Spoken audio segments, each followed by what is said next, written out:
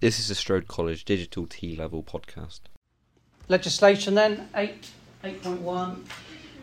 Obviously this, in the exams when you do the write-up, this stuff is going to come through all the other areas that you're looking at. Right? Everything is related to legislation at some point. We're all law-abiding citizens, I hope, for the most part.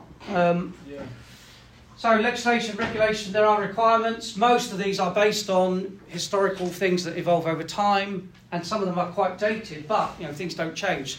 Health and Safety at Work Act came out in the 70s, and it hasn't really changed a great deal since then, albeit it has been modified, because obviously some of the health and safety issues within jobs in the 1970s are not necessarily as relevant today, because most people are working on computers, so they've been modified slightly. But the underlying health factors, i.e. working in dangerous environments, has not changed, or shouldn't have changed. So there are subsections of this. The overall Act protects you in a working environment. So if you have an accident at work, which isn't your fault, then it is the company that is liable to actually give you some sort of compensation. So if you have some accident at work that renders you unable to do a work anymore, then the company or the government should then fund you so that you're not out of the ability to look after yourself and live your life anymore. So Health and Safety at Work Act 74 includes the working at heights regulations. So again, there's various posters and things. I mean, a lot of this stuff should be fairly obvious, but people don't necessarily, because of convenience, people don't necessarily do it. Last year, I was teaching some engineering students about health and safety, and I looked out the window and there was some guy on the top of a ladder leaning over with a chainsaw cutting the hedge like this. Oh, come on. I said, it's health and safety working at height. Obviously, I hadn't read the rules, but it should be obvious. But if you're working at height on ladders and things, and there's certain security protocols you need to be doing. There should be 2 people, etc., etc. So there's various rules and regulations. Some of this applies to your support stuff. But again, in terms of your support roles, should you go take this into further life, you shouldn't be working. Some of the stuff you use, if you're cleaning computers, some of the solvents and things are quite toxic, right? So have you been given safety equipment to make sure you're not breathing in really dangerous fumes?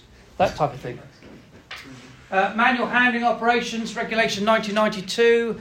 Above a certain weight, it's probably about 25 kilos or something, you're supposed to have support. So again, if you were to be asked at a workplace, if they ask you to move an object and that box happens to be too long or too heavy, you can deny and say, no, that's against the regulations. I need help, or you're going to have to do it with equipment or something, right? So you are protected in those. Whether you use those protections is up to you.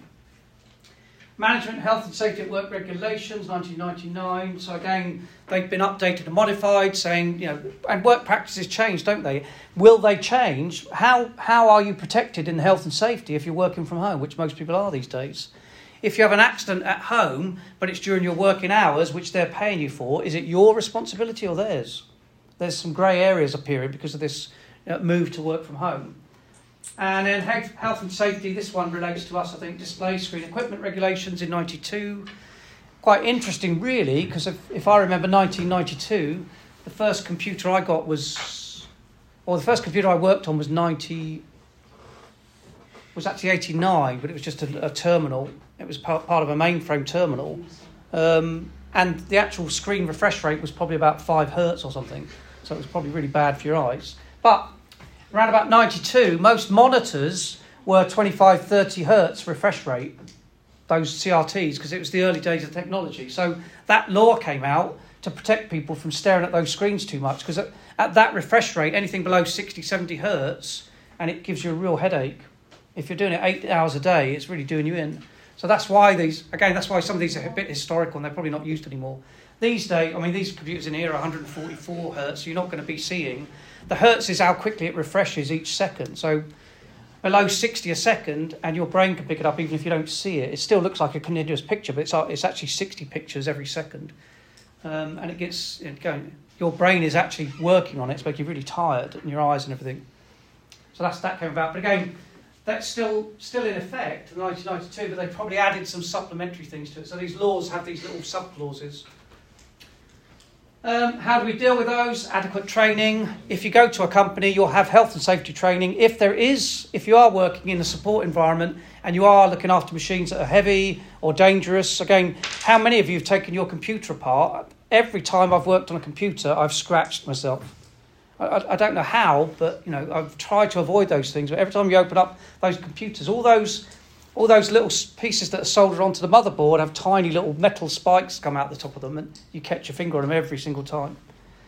So again, adequate training. And if you're working on computers, and again, if you're using solvents, a lot of those solvents that are used on computers and cleaning them are quite toxic. They're toxic for your skin and certainly for breathing. So have you been trained properly in terms of safety? Adequate welfare provision for work staff. You should, if you're working in any environment, again, you'll have to pick this up later on when you are working, you're allowed by law to have breaks every certain amount of time. You can't work for 8 hours solid, or you shouldn't. You're allowed a break every couple of hours, 15 minutes every hour, I think, or every 2 hours, something along those lines. Right? And again, it really depends on how proactive you are about this stuff, but you are protected in law from being abused at work, or you should be, and you should know what your rights are. Safe working environment is properly maintained. Again, if you come into an environment and there's loose cables all over the shop, as you'll find out in C202 tomorrow, there's cables everywhere. Keep asking them to fix it, but they haven't. So how properly maintained is it? These are your rights. If you have an accident because there's cables lying all over the place, it isn't your fault, and they are liable to actually have some sort of prosecution, I suppose. Suitable provision, relevant information, instruction, supervision. So most organisations should have posters up. They should have where the fire exits are, how to use the fire extinguishers, all those things. So it's just general support and safety. Right, so that's the first one, Health and Safety at Work Act and supplementary things. We've then got what was called the RIP Act, that came in 2016. Investigating powers. Now, again, I've told you about this before. The government brought this in. They are strengthening it. Yesterday, they strengthened it in a supplementary way by introducing the Police Powers Act. You can no longer basically protest. That's been outlawed. The government passed a law last night that if you protest in any way, shape or form, you will be prosecuted. Right? So it's no longer, even though we're in a democracy, you are no longer allowed to complain about it, which was a democratic right. It no longer is. Investigatory powers, and if you are sending emails back and forth, all of those emails are by law picked up by the GCHQ, and if they want to, they can look for certain patterns within them and they can prosecute you. And that was part of the law that came in 2016. So it enhances powers for law enforcement. The argument is obviously they want to intercept the key thing they're looking for because of the bombing that happened in Manchester, the bombing that happened in London in 2007, etc., mainly looking for terrorist acts. That's the argument they make. But again, like all of these acts, they can be abused. So if they want to target certain people, they will by using that RIP Act or investigative powers. Highlights the way in which new powers are authorised and overseen, and ensures powers are fit for the digital age. So again, part of this government is looking into, can organisations have pornographic material, etc., and how can they police that stuff and do something about it eventually, right? And the way they do that is to actually pick up every single communication and look for certain words in there or files that are attached, etc. And they can do that for anyone. There is no protection against that as a citizen. They can look at all of your emails, all your communications, everything. They are pushing us slightly harder, and again, different countries have different rules, so they're trying to push harder for internet service providers to basically act like the police and tell the police when they find people that are doing things they shouldn't. Freedom of Information Act.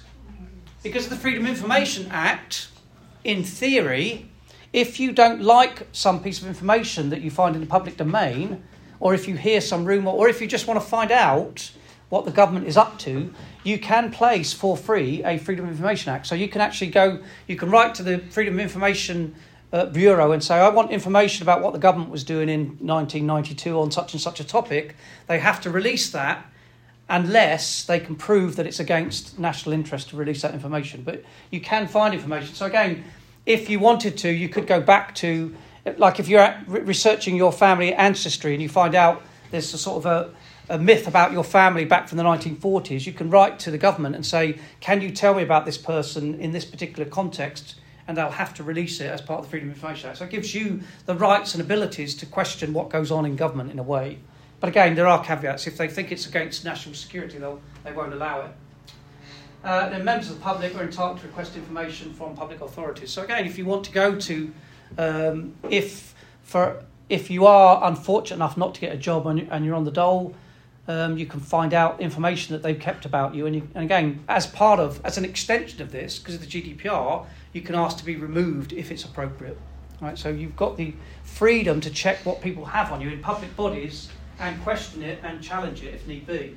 So again, and this is the thing would be there are some cases going around. Some people go to get jobs, and job after job after job they get refused. So you do a freedom of information request and you find out that by accident that they've basically added all these criminal records onto your record. And you're not aware of it, but you can't get a job. So that's why it's quite useful having that type of power. Then we've got the Computer Misuse Act. Unauthorised access to computer programs. So again, on the exam, that's a sort of generic question. What is the Computer Misuse Act? What does it define? How is it defined? What does it explain? So unauthorised access. So if you're not allowed to go on a computer and you go onto it, then you're violating the Computer Misuse Act. And if you do something on there, particularly if you try to do it for criminal purposes, so if you go on and use a computer in order to defraud somebody, or if you're using it to do fishing or farming activities, etc., then you are in breach of the Computer Misuse Act, and you can be prosecuted for that. And again, there are various cases you can read about and what sort of crimes and what punishments they get. And depending on how badly you do it, the crimes, the actual punishment can go up to sort of 10 years in prison, massive fines, etc. But it really depends. So there are a bit more supplementary stuff. So unauthorised access with further criminal intent. So again, if you're getting into, this is like social engineering, if you're getting into a system with the intention of 4 or 5 years' time defrauding somebody, then you can do that. And then unauthorised modification of computer material. So again, if you go onto a site and you change material which you haven't been authorised to do, then you are in breach of this and you can be prosecuted if people can get the information against you. Digital Economy Act 2017, Regulation of Communication Infrastructure. I did say about this one, this is the one that gives you the right to demand 10 megabit connection as a minimum. That is the law at the moment. So Regulation of Communication Infrastructure and Services. This is, at the moment, the government would use this, or local authorities might say, for example, you could as a local authority say, because of this Communication Act, we don't have good coverage in our area, so we demand that the local council put up a satellite dish or something to give us internet connectivity. So you can use these laws in order to protect yourself in certain ways. Or the other side of it is people can come after you because you're violating these laws. Public sector bodies, accessibility regulation. Who doesn't know about that one? Make clear the level of accessibility required across website or application. Actually, that's the one that gives you 10 megabits of connectivity.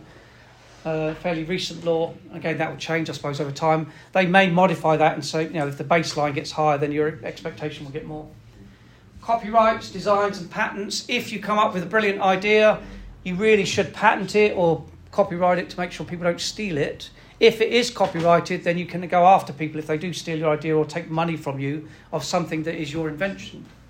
And if you patent something, it means that if people use your design to make something else, they have to pay you some type of money back for that.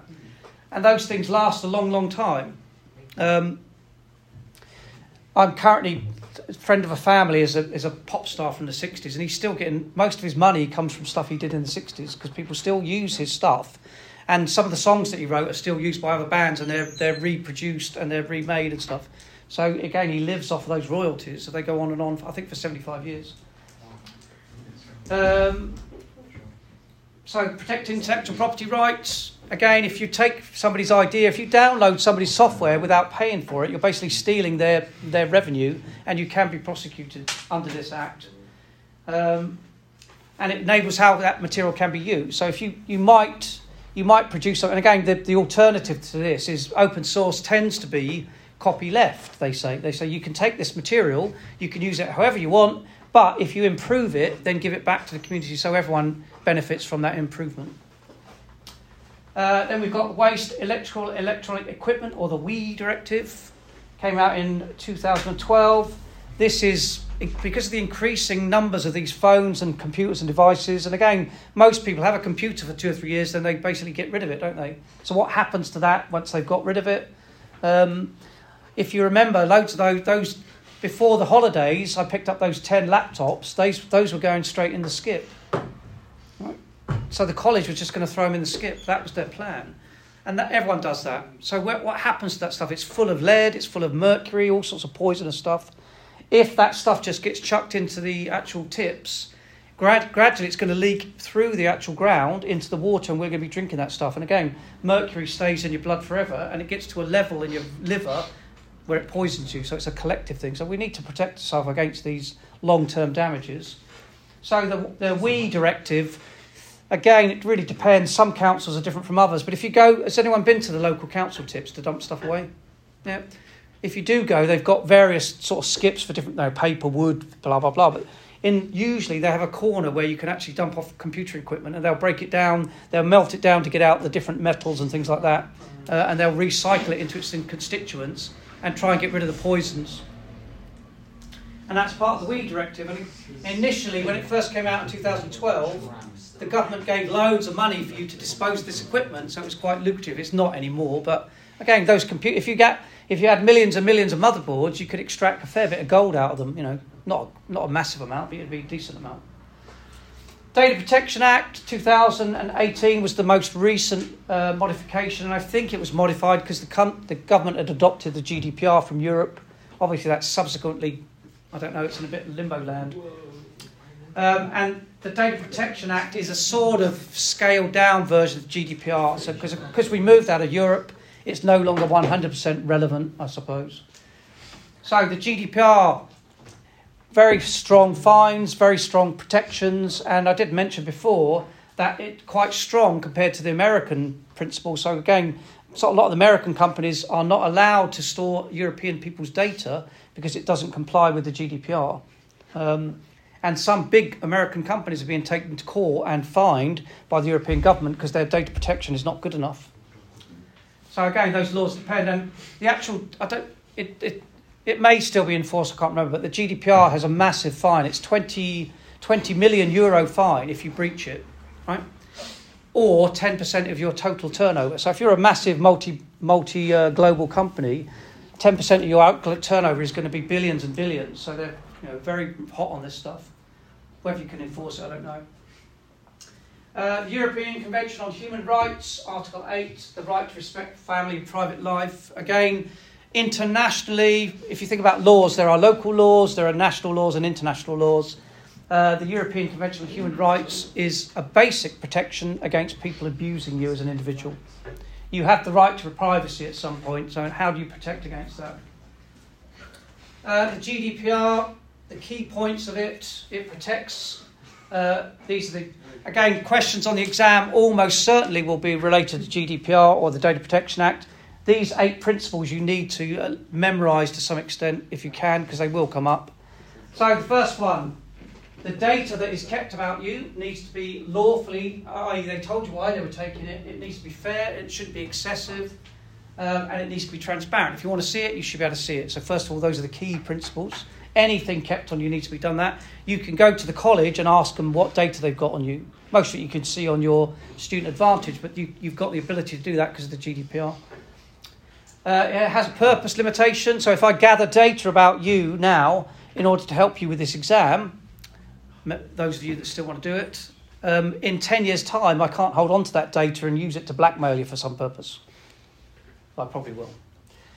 So purpose limitation. I collect the data for a purpose, and once that purpose has been achieved, I have to delete and remove that data, and you've got the right to ask me to get rid of it.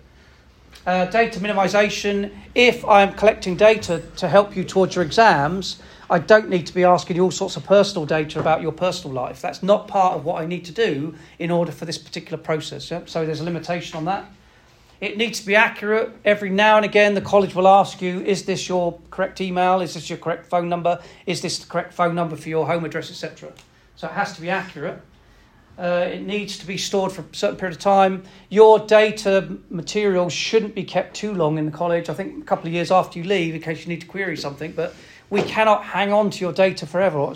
No other organisation. If you have a part-time job and you leave that part-time job, they cannot hang on to your private data for any period of time beyond what they said they would. So there's got to be a storage limitation.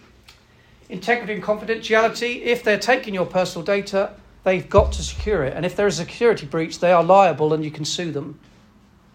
Which makes sense. And they can't be, I've got some great stuff on this person that I got off their database today. They can't go home and talk about it and tell people all these things, put it up on Facebook or whatever. So it's got to be confidential. Accountability. Somebody has to be accountable at the end of the day. If there's a data breach, there is a data registrar or whatever that needs to be held accountable. If you are looking after some sort of small club and you're looking after people's details, then you are the responsible one. If there's a data breach, you're the one that's in court. And sort of related to that, I guess, is data security. So you have to make sure this stuff is secure. And most of the stuff, all of the stuff on you in college is kept in a secure data room, which I don't have the key to. It's over there in A block somewhere. All right, so that's all fairly secure. That should be. Electronic Communication Privacy Act, 1986. This is about wiretapping, etc. Now, this is the thing about caveats. In the United States, although that law came in after that, in 1970s, the US president was impeached because he was tapping people's wires he was part of the Republican Party, he was tapping the wires of the Democratic Party, and he got caught, and he had to confess and he had to resign as president before he went to court. Right? As a result of that, they brought in this Electronic Communication Privacy Act, basically saying that America can't tap wires. They still do, obviously, but they can't by law. So you can, if you can prove it, and if they don't argue that it's in the national security, then you can take them to court about it, and you are protected by this act. I don't know why we've got these ones, but anyway. Controlling the assault of non-solicited pornography and marketing. Can Spam Act 2003 gives you the right to unsubscribe to things. Now, that's one of the key things. Again, one of the key things I like about the GDPR is if people send you spam, every spam email they send at the bottom, it has to have an unsubscribe key and it has to unsubscribe you, or you can take them to court. Now, with America, that is not a requirement. So if you sign up for some American website, you'll get spam forever and you can't stop it. Just to be aware. Right. Any questions? That's 8.1. That's the generic laws and bits and pieces. Right. So there's various types of questions there. There's definitely going to be define 4 or 5 parts of the Data Protection Act. So you need to know all 8 of them roughly. You do need to memorise those. And then there's going to be more generic things like, in this particular case, how would this act apply? So you can say, well, it's going to protect them against this, or they can require the company to do this, etc. Right? 8.2. Given that there are all these laws, what do they do and how do they help us? So obviously you've got criminal law, industry standards and codes of conduct in different levels of things. So obviously law is the default thing, isn't it? It protects you no matter what. It goes to court. Industry standards are sort of norms. If you go into an industry standard, they expect you to wear a suit, then you should wear a suit, for argument's sake. It's just a norm. You don't have to, but that's the expectation. It's a norm rather than law. They're not going to fire you for not wearing a suit. They just expect you to do that, probably.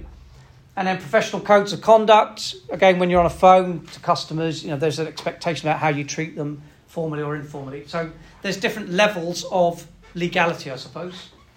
So up the top, we've got criminal law. Criminal law in the sense that if you violate those in any way, shape or form, you will be fined or prisoned or whatever, some type of sanction. So you've got national laws, first of all, and the purpose of those. So there may be a question saying, what is the purpose of laws? So the main purpose is obviously to maintain order. If we did live in a system of anarchy, it would be quite fun for some people, but not everyone, would it? If you just do whatever you want, like Mad Max, it could go horribly wrong for some.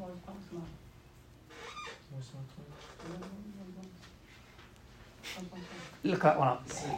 Right, to maintain order. So if we don't have laws, if we didn't have laws about conduct within certain environments, then people would do whatever they want, wouldn't they? They'd come into lessons, just sit on their phone all the time when you're chatting away, because there'd be no order.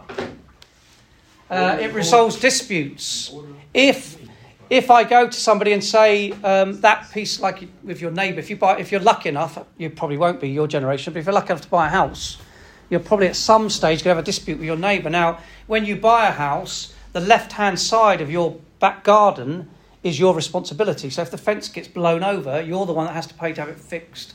But if you decide you don't want to do that, then you're going to get a dispute, and the neighbour's going to say, well, that's the law, and you'd have to take it to court to fight it through. Right, so it resolves disputes. You can say, well, according to these land plot things, that's your responsibility. So you need to fix that fence. I'll fix it if it breaks on this side. So again, it resolves disputes, isn't it? That's the purpose of law. The other purpose protects individuals and property. So again, if somebody crashes into my car, then the law will protect me against that. As long as I can prove that it was their fault, then obviously their insurance or whatever will pay for that damage. So the law, criminal law, national laws protect you against that type of damage and criminality, and it safeguards your civil liberty. Again, not quite so clear anymore after this act was turned over last night. You cannot protest anymore in public if it creates a noise or disruption. But you should be protected. So if I want to, there's nothing to stop me going out at night, if I want to, just wandering the streets. Nobody should stop me from doing that. Now, as opposed to that, when I lived in the States, the first time I lived in the States, I went to school in Iowa, which was Redneck Central. I wasn't aware, I was 14, I wasn't aware that there was a curfew. Right? There was a 9 o'clock curfew in my town. I went out riding my bike around, I got arrested by the police with guns, took to the police station, questioned. They were threatening me with guns and all sorts because I'd violated the curfew. I was not aware. Right, but that's civil liberty. They're slightly different interpretation. That's to keep the streets safe because nobody's on the streets. Right, so that's national laws. That's decided by our government. So when you vote in May in your local elections, that's what you're voting for. Those of you like Bailey that are 18 that will exercise your democratic rights in May. International laws. Hey, they're all 18 as well. Don't use it, don't lose it. Right, international laws. They govern offences committed outside the UK, industry standard, professional codes of conduct, etc. So, again, if at the moment, because of GDPR, it's an international, it's a sort of international law in the sense that anyone that deals with the European bloc, which is one of the biggest trading blocs, has to abide by their laws. So it's sort of international. So at the moment, lots of American companies are being sued by the European Union. And I told you, I think before the holidays, Google have now been told by the European Court that they cannot use their analytics in the European bloc because it violates individual privacy. I don't want Google analysing everything I do, where I go and why I do all these things, all the things I buy. And the European law agrees with me and they've stopped Google being operating in the European Union, which is going to cost them quite a bit. The other side of international law is about compliance. So again, an exam question might be define compliance or give an example of compliance. Anyone? What does it mean to be compliant?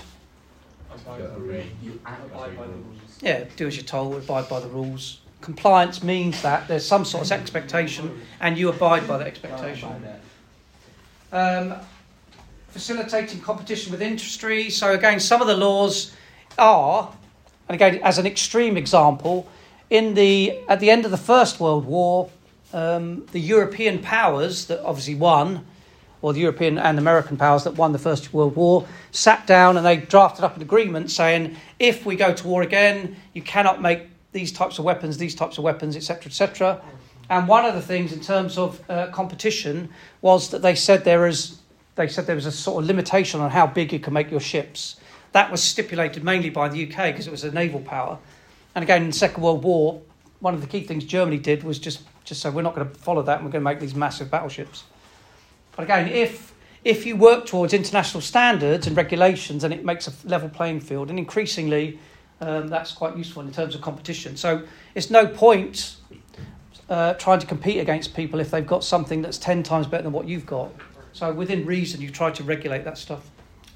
Promoting innovation, international laws should protect people in terms of copyright and licensing to make sure that people can actually make ideas and make them worthwhile. Otherwise, nobody would bother. Providing interoperability between new and existing systems. We talked before about standards, right? If whatever phone you use, you would hope that it works with every other phone. It's no good if you've got a phone and none of your friends have exactly the identical phone, you would still expect to be able to communicate with them, and you can because of standards. So providing interoperability and standards means that stuff just works. So that's part of international law. What's the international organisation that maintains those standards? Anyone remember? What organisation maintains international standards? ISS. The ISO, the International Standards Organisation. Imperial Service Order.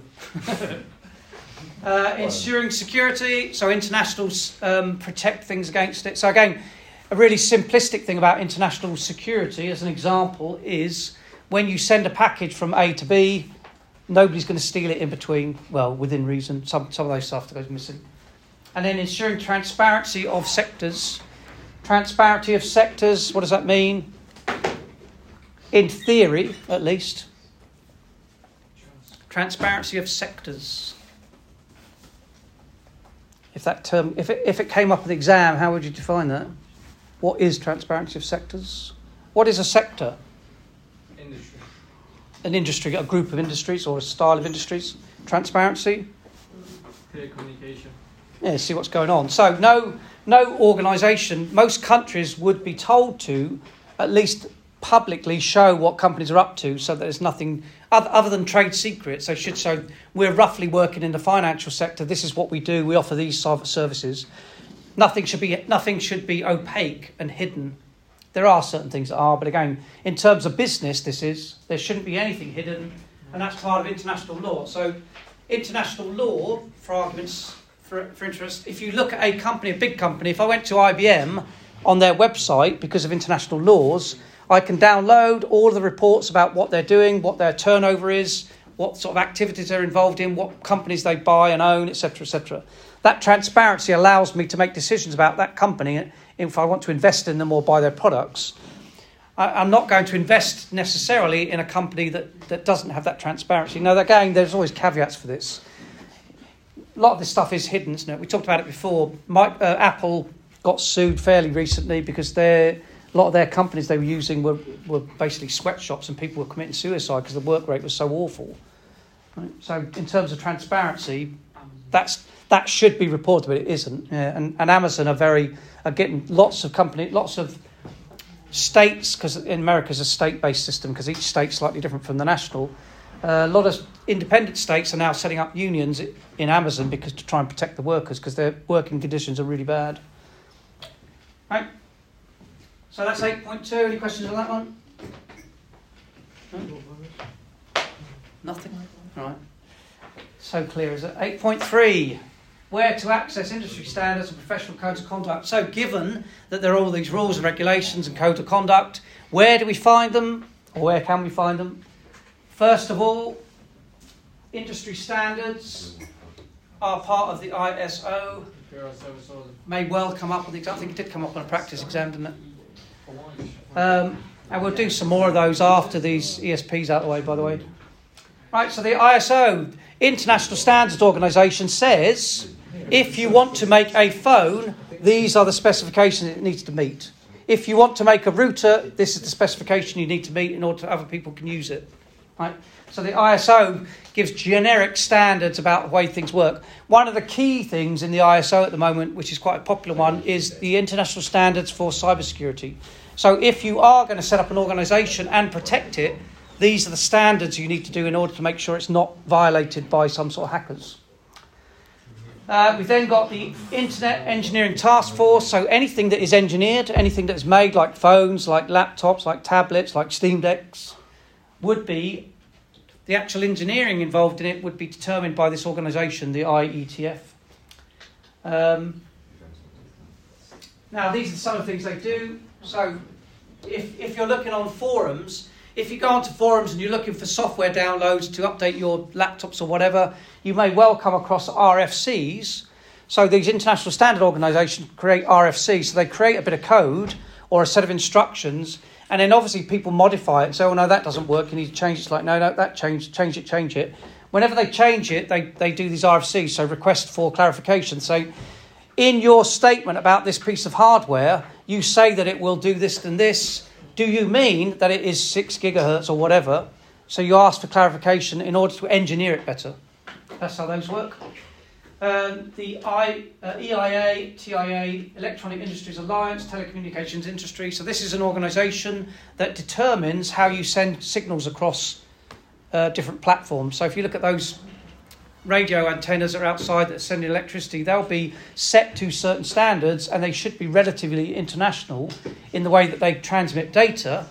So I would imagine, even though the frequencies may be slightly different, the way that they work, if you go to America or any other country, those telephone cables will be fairly similar, or the electric pylons.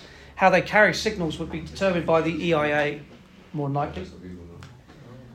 British standards, if you look in, sometimes like in your clothes on the labels, it might have a BS 1352 or something like that. Made to British standards. Anyone? Might be on the bottom of your laptops, might be on your phones. Certain things are set to certain things. It says BS 15682 or something. So it's a standard that's been established for that thing. And there probably is a British standard for a T-shirt design, for example. Right, a lot of clothes have a BS thing labelled inside. Right, so that's British standard. So that is a guarantee from the British Standards Authority that product has been made to a certain quality standard. Right. Institute for Electrical and Electronic Engineers, the IEEE, they determine how Wi-Fi works and how the internet functions in terms of Ethernet capability. So those are standards determined by the IEEE. Payment Card Industry Security Standards Council. Again, if you're using payment cards, can you standardise it? If I use my payment card and I go to a terminal, it doesn't work, I'm going to be pretty annoyed. So are there standards so that every shop I go to, it works no matter what? My card should work wherever I go. And again, that doesn't work without standards. If I decide to make my own terminal, because I can do it and solder up some little terminal, how do I know it's going to work with every customer that comes in? I'm going to lose a lot of business when people come in and it doesn't work. So if I work towards this PCI SC standard, I know that people will be able to buy my products using electronic card payment systems. British Computer Society, that question did come up on our mock exam, didn't it? So the BCS is the organisation which advises government and industry on how computers should work, and they've got standards on it. So again, if you work in support in 4 or 5 years' time, it would be advisable to join up to the BCS, because they do give, one of the key things that things like BCS do is give you insurance protection. You sign up for the BCS, if you have a problem at work, which is computer related, they will protect you. Wealthy. Institute of Analysis Programmers, again, standards about how you do programming. Make sure you do it to the right sort of standard. All of these are for interoperability. If you do not follow standards, then it doesn't matter what, you may have a beautiful piece of software, but if it doesn't follow conventions, it won't work with any other products, and you'll be there selling it to your one customer that it works for when everyone else walks past. So again, standards quite useful. And then the Chartered Institute of Information Security. So if you do go into security-related job in the future, that may be an organisation you might need to sign up for or with. Right, so that's 8.3 is just the different organisations that make sure all this stuff works together. So there'll be questions, might be questions saying, what does this IEEE stand for? What do they do? How does organisation protect? How are standards implemented? How are they protected? How are they disseminated? All of those organisations listed on there have websites with policies and procedures which explain exactly what they do, why, how, etc., and what you can do in order when you join them. 8.4, the importance of keeping up to date with UK international legislation. So again, because there's all these laws and regulations, how do you keep up to date with them, and what will happen if you don't? Well, we know the law anyway. So why are they important? If your business does not comply with some of these international standards, A, you might be sued by your customers because they've had some accident because your equipment's not safe. So it's probably worth following these laws. And B, if you lose your reputation, you lose a lot of business, don't you? So again, it's worth following these standards because that means it's protecting you a bit. It's protection for customers. If you make your equipment to a standard which everyone else uses, and that standard has health and safety built into it, hopefully your customers won't be cutting their fingers by using your tablets because they've not been designed with sort of rounded edges, etc., right, about standards and safety. And it avoids consequence of non-compliance. Non-compliance generally tends to get large fines or prison sentences, so being compliant is not a bad thing. Potential consequences of non-compliance. So if you are not compliant, if you don't follow the rules, what happens? Well, first of all, there's financial. You can get fines. And again, the GDPR is 20 million euros or 10% of your turnover. That's quite a lot. And over time, loss of business. So if you do get, like we talked about it before, TalkTalk got hacked in 2007. They lost a third of their business. They got fined £400 million. And they're probably not back to the level they were in 2007. So it has big consequences. The other consequences of non-compliance are legal, getting prosecuted. If you create a product which hurts people, then you're going to get prosecuted and you will be held liable, your company. And prosecution tends to be quite expensive, right? Lawyers charge hundreds of pounds an hour, and they tend to fight things for as long as possible in order to maximise that income. So if you get prosecuted, it goes on and on and on, and you end up having nothing left and out on the street. So again, it's worth defending yourself. The other side of it, code of conduct-wise, professionally, it just looks good. If you don't follow these rules and regulations, you might lose your job, right? So if you're in a company and you don't follow standards, then there's no reason why people could just fire you. If you follow those standards, then you've got some sort of protection. If the company decides to fire you, and you can say, well, what's the reason for that? And they say, well, it's because you did this and this. You said, there's no evidence of that. I followed all the rules and regulations. If it's that they just don't like you, they cannot fire you for that reason. They have to have a legitimate reason. So again, in terms of professional conduct, it just means you're protected in terms of your employment and protect yourself. And professionally, so revoke responsibilities. If you don't follow those rules and regulations, they might say, look, I've given you opportunity, but you're just not following the standards I expect of you, so I'm going to demote you down to a lower level and start paying you less, because that's all you're worth. So it's worth following those standards. And then for a company, reputational, if you lose your brand, you tend to lose customers and money, right? So brand damage is quite bad. There was a big hit, I think I forwarded it to you, Apple 2 or 3 weeks ago.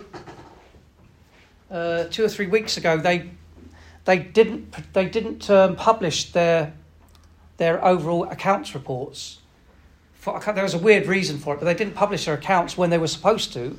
So everyone read into it that there was a problem with Apple and sold all their shares. They lost billions within a couple of weeks, and then they finally published it. So again, some of these things have really big impacts. Brand damage is quite bad. If people started to see Apple phones as being, in some way bad, and people stop buying them, that's their income gone, isn't it? So brand damage is quite bad. Customer perception. If people think that you're a bad company or your service is poor, they're just not going to use you, right?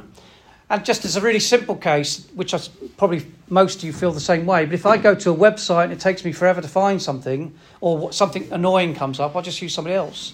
So they lose business as a result of not following standards. And customer perception is, if you think that customer's not very good, you'll tell all your friends not to use them as well. So that's quite bad in the long term. And then sector-specific consequences, health, education, retail, hospitality. So the reputation, again, if your company is seen as a good company to work for, it gives good health benefits, they give you good training, and their hospitality is great, then that company is going to get more and more business. Yeah?